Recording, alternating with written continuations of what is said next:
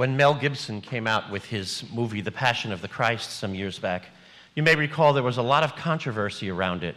Many people were afraid that it was going to result in a rise in anti-Semitic actions and things, and thankfully nothing like that happened. But one of the things they were specifically worried about was a line in the Passion that we hear in today's account of the Gospel, when Pilate washes his hands and says, "I'm innocent of the blood of, I wash my hands of the blood of this innocent man," and the crowd says, "Let his blood be upon us and upon our children." And of course they meant it the way we hear it, saying basically, we'll take responsibility for that.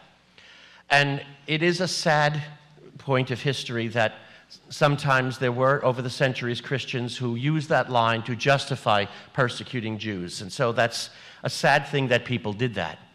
But Matthew, in mentioning that line, certainly as a good Jewish man, would realize that there was a deeper meaning to that line. Sure, the people who said it very superficially.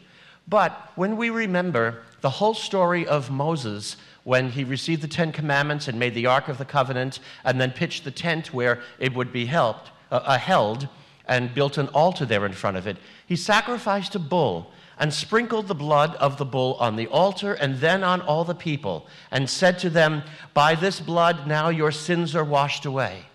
And so remembering that, he would certainly think of the bull that was sacrificed by Moses and that was repeatedly done by Jews throughout the centuries to be the sign of the forgiveness of their sins.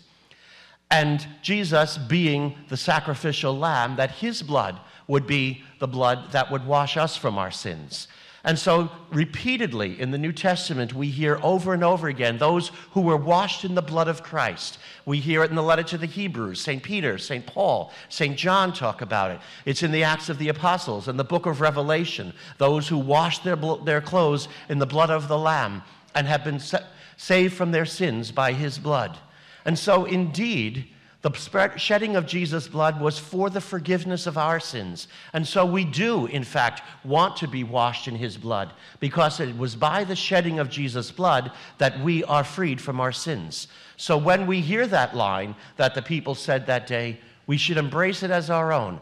Indeed, let his blood be upon us and upon our children, for by his blood we are saved. May Jesus Christ be praised, now and forever.